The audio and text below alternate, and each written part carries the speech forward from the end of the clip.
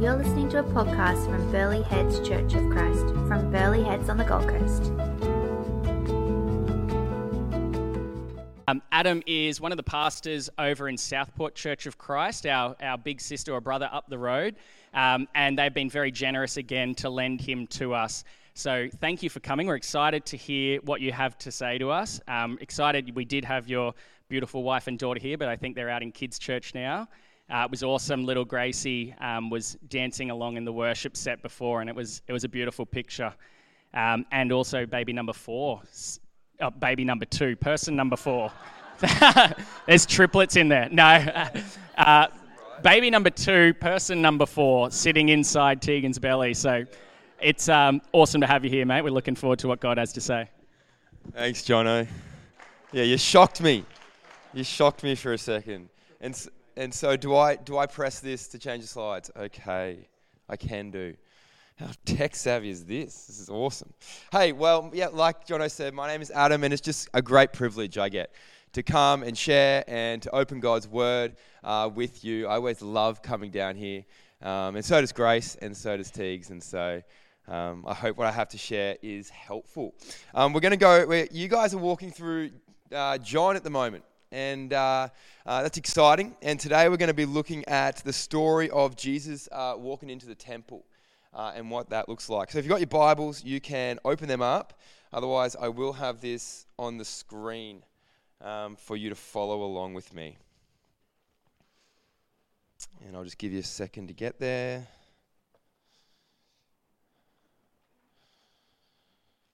So good. All right, let us read together. John chapter 2, verse 13 to 25. The Passover of the Jews was at hand, and Jesus went up to Jerusalem. In the temple he found those who were selling oxen and sheep and pigeons and the money changers sitting there. And making a whip of cords, he drove them all out of the temple with the sheep and the oxen. And he poured out the coins of the money changers and overturned their tables. And he told those who sold the pigeons, "Take these things away. Do not make my Father's house a house of trade." His disciples remembered that it was written, "Zeal for your house will consume me." Verse 18. So the Jews said to him, "What sign do you show us for doing these things?" Jesus answered them, "Destroy this temple, and in 3 days I will raise it up."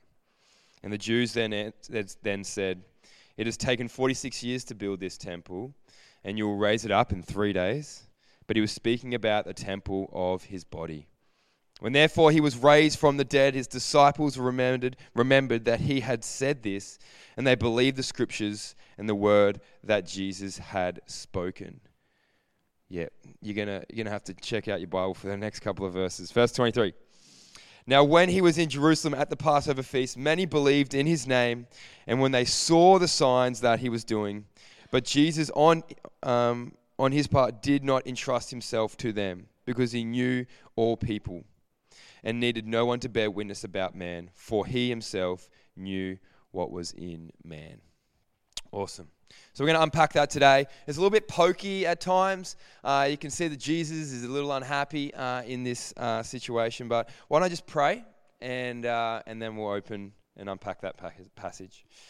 God, I just thank you for this morning and everything that's been already happening as we come from our lives, and there's probably a million things on our minds. I just ask that you would help us just to be present with you. Holy Spirit, will you just speak to us in this place through your truth? Give us an ear to hear. And Lord, I just ask, just use my simple words for your glory and for our good. And Lord, may this service in our lives, may we surrender them to you. We pray all this in Jesus' name. Everyone said? Amen. Awesome. I love the participation in here. Sometimes at Southport, I feel like I'm really trying to grab some attention, but you guys are on. I love it. You're ready to be here. So at first glance, we see a pretty confronting image, don't we? Now last week you went through the wedding at Canaan? Yeah? week before. And so if you don't know that story, what happens is Jesus is at a wedding and they're running out of wine, and Jesus' mum comes up to him and says, Jesus, you need to do something here. And Jesus does this incredible miracle, and he turns water into wine. I think some of us would like that, wouldn't we?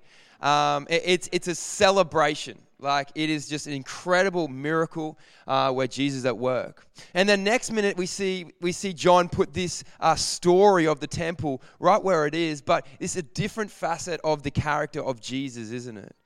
We see him quite mad. And so we've got to ask ourselves, is this the same Jesus? What's going on here?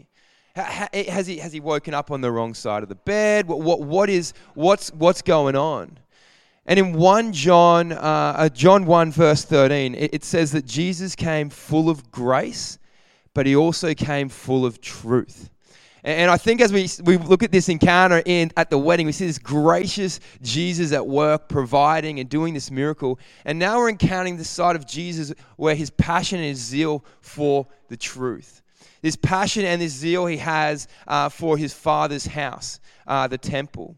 And his hatred towards anything and anyone that would get in the way of that worship and corrupt it.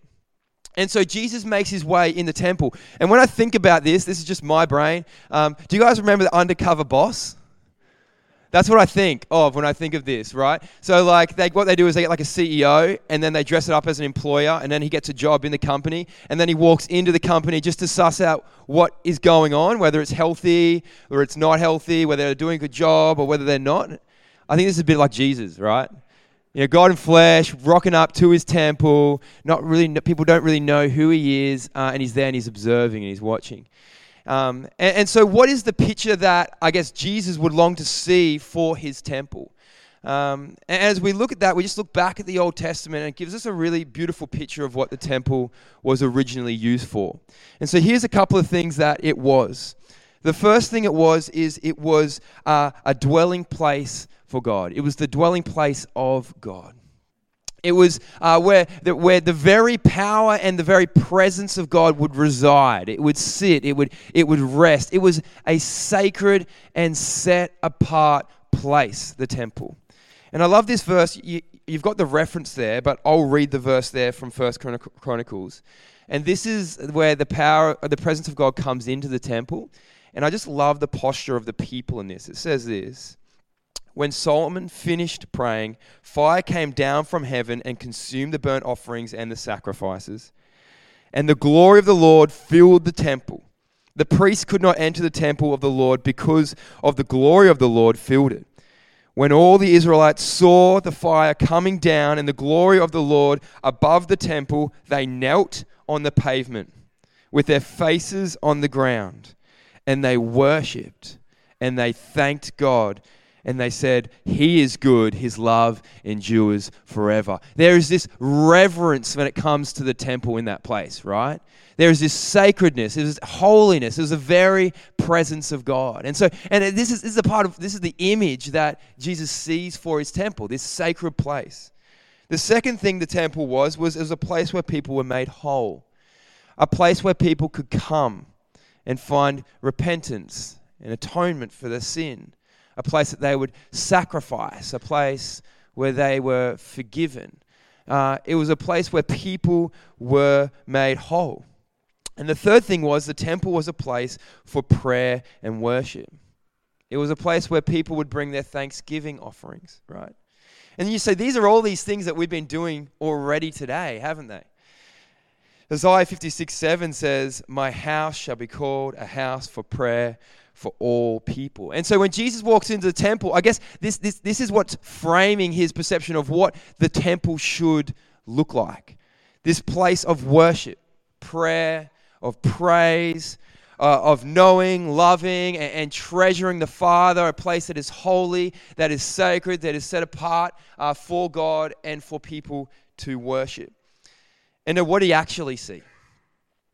And I think he sees three things. He sees the temple being desecrated, exploited, and then he sees there's an interruption. And so I'll go through those pretty quick. But verse 14 says this: we read in the temple, he found those who were selling oxen and sheep and pigeons, and there were money changers sitting there. And so there's just there's just chaos going on, right? Instead of this place being a place where the noise that you heard is noise or a volume of worship, instead of that, there is this noise of just like a marketplace. They had replaced something that was sacred and they had turned it into something that was common. When Jesus walked into the temple, he saw the same people that were meant to protect this holy place, to guard it, and they were actually using it and corrupting it for another agenda. They were desecrating it. And the second thing they were doing is they were exploiting in that place. So what would happen is people would bring animals to sacrifice for the forgiveness of sins during the Passover. And what was happening is the priests would have their own animals there too. And so if you traveled long distances, you didn't have an animal, you could buy one. But what also would happen is before you brought your animal to sacrifice, the priests were like the guards, the sort of the people that would check the animal to see if it was without blemish and perfect, fit for sacrifice, right?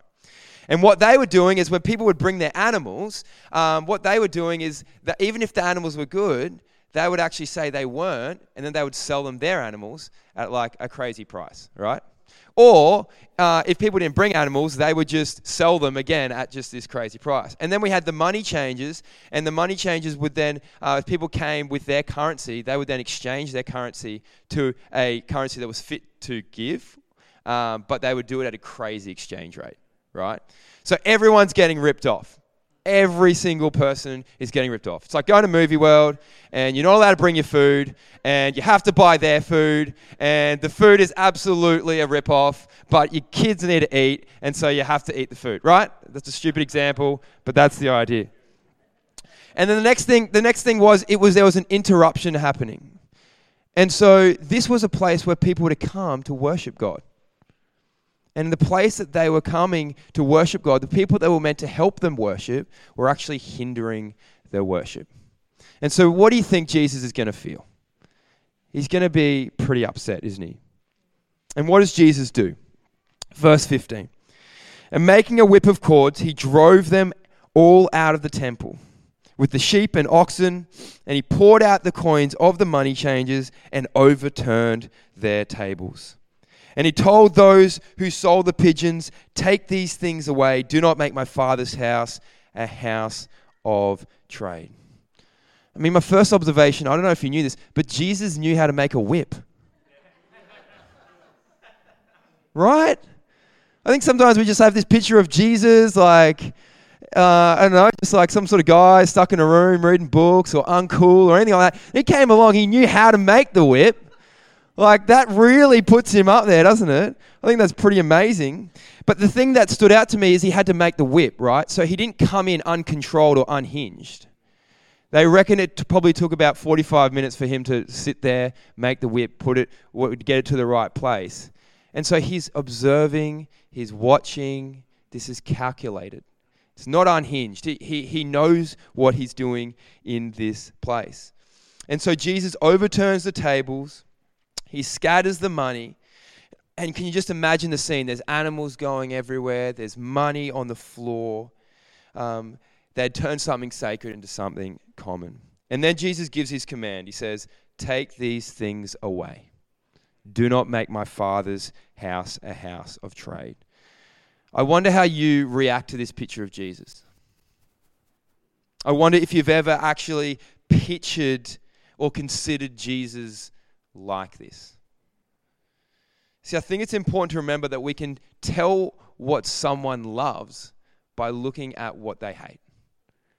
We can tell what someone loves by looking at what they hate. And Jesus was zealous. He was passionate about his Father's house for it to be a place of worship. And verse 18 says this, and so the Jews said to him, what sign do you show us for doing these things? And Jesus answered them, destroy this temple, and in 3 days I will raise it up. Cool. So I'm just going to draw out 3 observations I thought were challenging for me, and I hope that are helpful for you. And they might be a little bit pokey along the way, but that's okay. So the first one is Jesus shows his authority. So the undercover boss, he shows who I am, who he is. Jesus interrupts the space, and the Pharisees, what they do is they go, who are you to interrupt this space? And the thing that Jesus does is he points to himself. Now he says, destroy this temple, in 3 days I'll raise it up. And he's talking about ultimately himself and his resurrection. Jesus didn't walk into that place and ask for permission to do what he did. He didn't walk into that place, and before he did it, he didn't try and explain himself, or he didn't try and justify himself. He had the authority in that place to do it. The only person who has the authority to rearrange the furniture is the owner of the house, isn't it? And that's what Jesus does.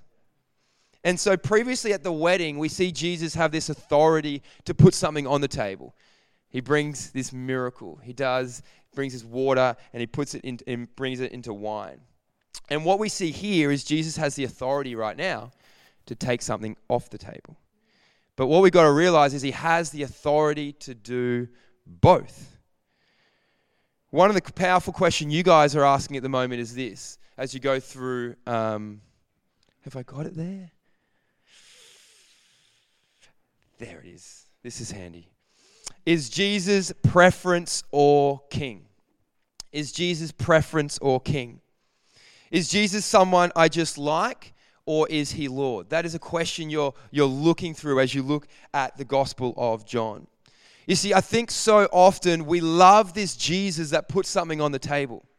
We love the Jesus that has the authority to bring the miracle, to answer our prayer, to bring, to provide for us. We love the Jesus that can heal, right? But how do you and I feel about the Jesus that wants to come in and take something off the table? How do we feel about the Jesus that wants to come in? He wants to bring correction in our lives. He wants to bring discipline. How do we feel about the Jesus that identifies something in our character that he might want to shift or change or correct or restore in our lives? Does he have access in our lives to do that? You see, these guys set up the temple that they had stopped giving God that place. In the temple, they placed greed and self-gain on the table. They placed the worship of self. And their faith was no longer about God the way it should be anymore. And worship, it was about themselves. They desecrated that place. They cluttered their worship. And Jesus turns up, and whether they know him or not, right then, who he is, they question his authority. They question his ability to come in and do that. And that's just a response to the original response that they have to God in this place. Now, here's the reality. So often, I think that you and I can do likewise. It hurts for us to think about it, but it's true. On the table, we compromise our faith and worship with comfort or controlled faith. We focus too much on the attention of ourselves. We create a Jesus of our own choice to follow, a God of our own making, and we surrender parts of our life. Verse 24, which wasn't on the screen, verse 23 says this. Now, when he was in Jerusalem at the Passover feast, or it is there, many believed in his name when they saw the signs he was doing. And verse 24 says, but Jesus on his part did not entrust himself to them because he knew all people. And he needed no one to bear witness about man, for he himself knew what was in man.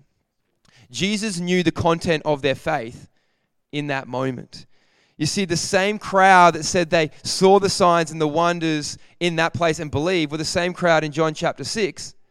That when Jesus started to address something in their life that they didn't want to hand over to him, they just walked away. They walked away from him. Because Jesus was a preference. When Jesus was aligned with their preference, it was all good. I'm with you, Jesus. But when Jesus wasn't, they turned around and walked away. Does Jesus' lordship have access to all of our lives? That's the question. And that was a beautiful question when it came to our giving, when you spoke about that this morning, Jono. Does God have access to the inconsistencies of our life? Does he have authority there? Because I think the beautiful thing about Jesus is, or a king is, you don't give a king authority, do you? He's just got it. Like, he's got it. We don't give him access to it. But what happens is, do we resist that kingship?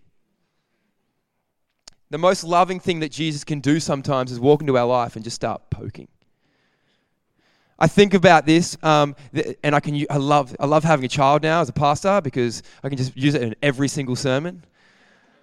I was like, I can't wait to have a child. I hear those pastors, they always bringing it up. I can do it now.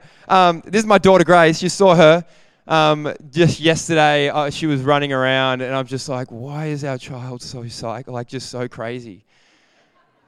And Tegan's just like, she's you. That's why. And I was offended a little bit. But Grace inherently, just from a very young age, just right now, she knows how to do the wrong thing. She knows not to listen to me at times, and when I ask her to do things, to not do those things, and she knows, right? And in those moments, the most loving thing for Tegan and I to do is to discipline her. Like, it's to correct her. But guess what? Like, it is not our favorite thing to do. Like, I don't just sit there and go, yes, she's done something wrong. I can't wait to put her in her crib and then listen to her cry and then get her to say sorry and then keep on going on with life, right? No one likes it. But the most unloving thing for me to do with Grace and Tegan to do is just to let her do what she wants to do. The most unloving thing is for her just to go her way. If she does it wrong, all good. You just work it out. As long as you're happy, that's fine. No, because I know for her future, for her to be the woman that God wants her to be, and for her to be an actually positive thing in our society, that she needs correction. She needs to be shaped. And the same is for us. The most unloving thing for Jesus to do is to not touch those parts of our life that need correction. Hebrews says this: God disciplines us for our good, in order that we may share in his holiness. I love that. No discipline seems pleasant at the time, right? We all know that. But it's painful. Later on, however, it produces a harvest of righteousness and peace for those who have been trained by it. I love that.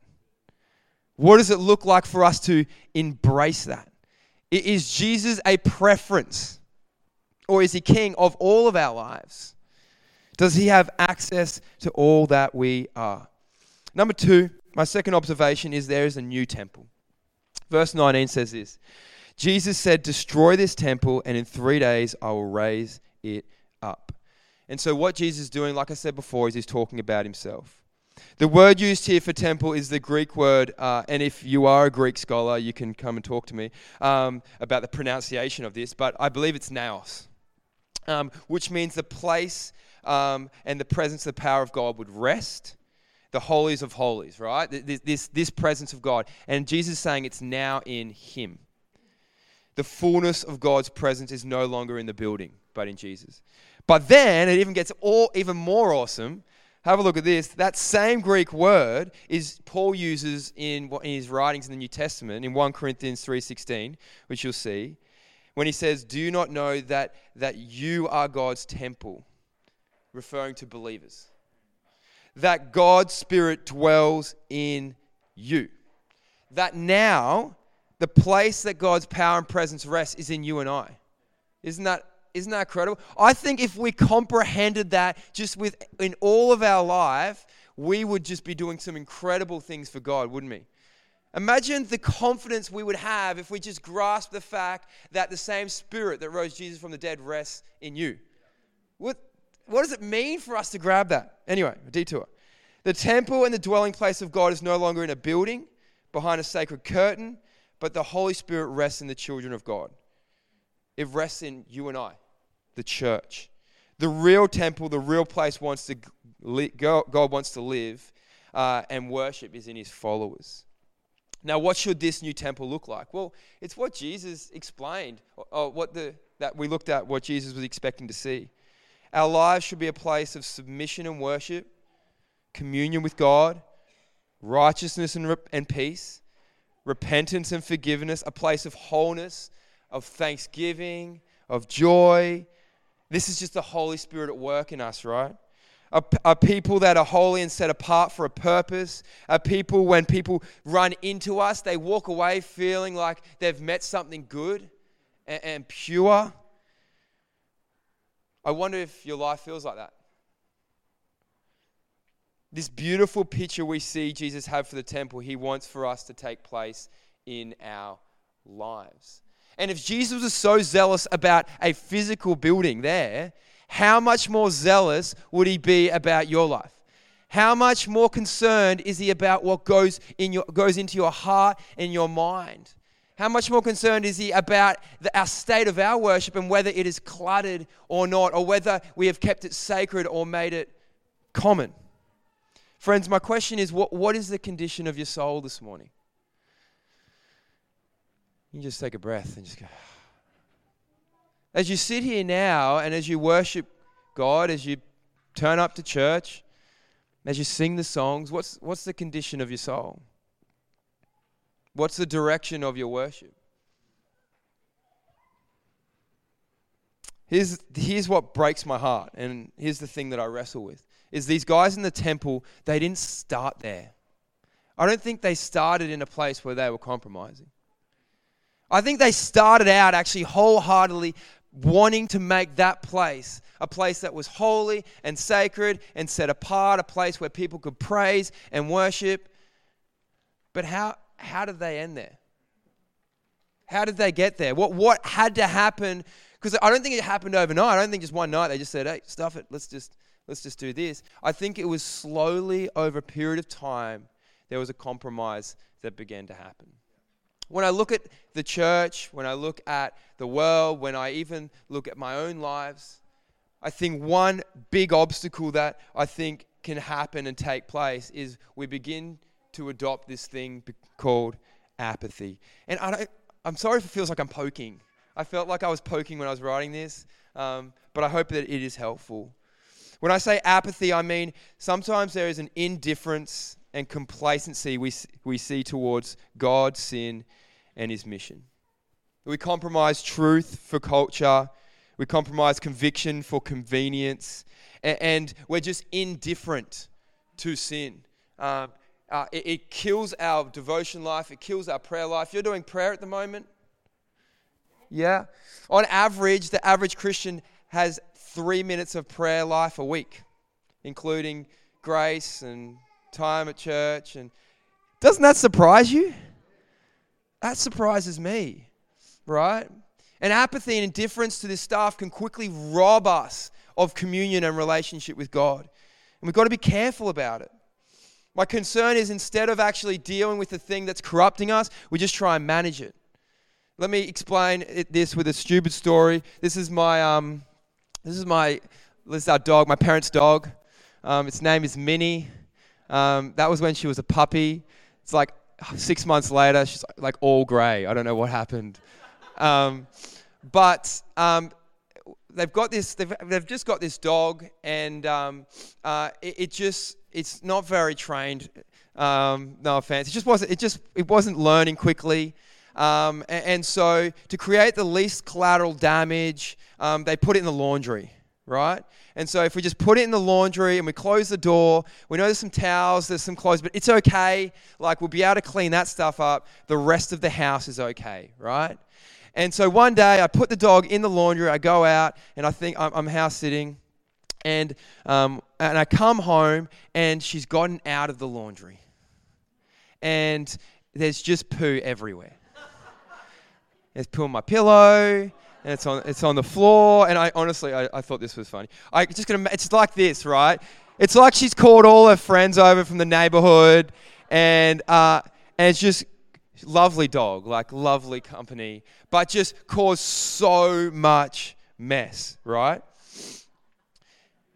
And while, like, this is a silly way to put it, I honestly think we just do that. I honestly think we do that. I think instead of killing sin, what we do is we'll just manage it. We'll just put it in the cupboard or a part of our lives where we can control it. But who knows that soon enough, it doesn't stay there. Soon enough, it comes into our life and into our world, and it begins to compromise and corrupt our lives, to rob us of life, and it begins to rob us of our relationship and our communion with God. Charles Spurgeon says this. He says that managing sin is like setting a small fire and attempting to control it with the sound of your voice. John Owen quotes that we need to be killing sin or it will be killing you. You see, Jesus came to give us life and life abundantly. And as time goes on, really quickly, we can allow our lives and our worship to be cluttered and corrupted to a point where we're no longer living in that victorious life that Jesus promised us. What's the condition of your soul this morning? How much access does the authority of Jesus have in your life? And let me finish with the last one. Is Jesus the ultimate temple, which we just mentioned before? When he says, destroy this temple in 3 days, I'll raise it up, he's indicating a new way. He's indicating that he is the ultimate temple. The other question you guys are asking at the moment, it's not on the screen, but is Jesus someone you resonate with, or is he the truth and the way? See, during Passover, they are remembering the night when the angel of death passed over the Israelites. And any home that had the blood of the Lamb on the doorpost was saved. And so Jesus is coming in not just to show this physical healing, but to show he will be the ultimate sacrifice for the ultimate spiritual healing and wholeness for all people that believe in him. Worship is not about a place, but a person. The temple was a sacrifice where sacrifices were offered. Jesus would now be the ultimate sacrifice. We meet God through Jesus. We pray to God through Jesus. We get close to God through Jesus. And we have hope over the grave because of Jesus. And just to finish, my hope is by speaking through this passage is not for us to walk out going, I need to pull my socks up. I need to try harder. I need to do better. I was sitting with a young adult this week and he was really keen to get baptized. And as I was talking to him about baptism, he was just saying, I really can't wait to get baptized to get right with Jesus. And I just said, wow, I think I've got something really exciting to share with you. Do you mind if I explain the gospel to you? Has anyone ever done that? And I began to talk to him about what Jesus did on the cross, that we will never actually be able to be enough. And as I showed him this picture, there is this picture of it's like in a gospel presentation, it's like us, the cross, and then relationship with Jesus. And I said, where are you? And he says, I'm here. And I said, well, what's stopping you being here? And he said, I need to trust the finished work of Christ. I need to stop trying to be right, and I need to start trusting. And I said, well, do you want to do that? And he said, I do. I want to do that today. And over a coffee, he was there able to give his life to Christ. But there is a real distinction there from trying and trusting. And I just want to encourage you this morning in your pursuit to follow Jesus. What does it look like? Not for you just to try harder, but for you to get out of the way and give God the access he deserves and the authority in your life that is needed as you follow him. What I'm going to do is there's 3 questions on the screen. And the band's going to come up and they're going to lead us in the last song. But before we do that, they might actually just cherry pick what question you want to use there. But I'd just love you to talk to your neighbor about some of those questions. Or if you don't have a neighbor and you want to just sit and ponder them yourself, I just want to encourage you, well, what does it look like for us to give authority in all areas of your life? And do you? And if not, why not? What's the wrestle there? Is there sin in your life that you are trying to manage? And 3, where do you place your hope for salvation, in Jesus or in somewhere else? And so I'll just pray and then we'll do that now. Lord God, I just thank you for your text. I thank you for your love for us. God, that this facet of you, Jesus, that just cares for our holiness and Lord, longs for us to be whole. I just ask God that you would help us just to trust you with the areas of life that we are holding too tightly. Help us to trust you with the areas of life that you want to clean up and just bring healing and wholeness to us. And God, may we put you on the throne of our life, Lord, as we step out of this place and into our world. God, meet us in this place and just bless our conversation as we just chat as a family and a community. We pray this in Jesus' name. Amen. Just turn to your neighbor and just have a chat.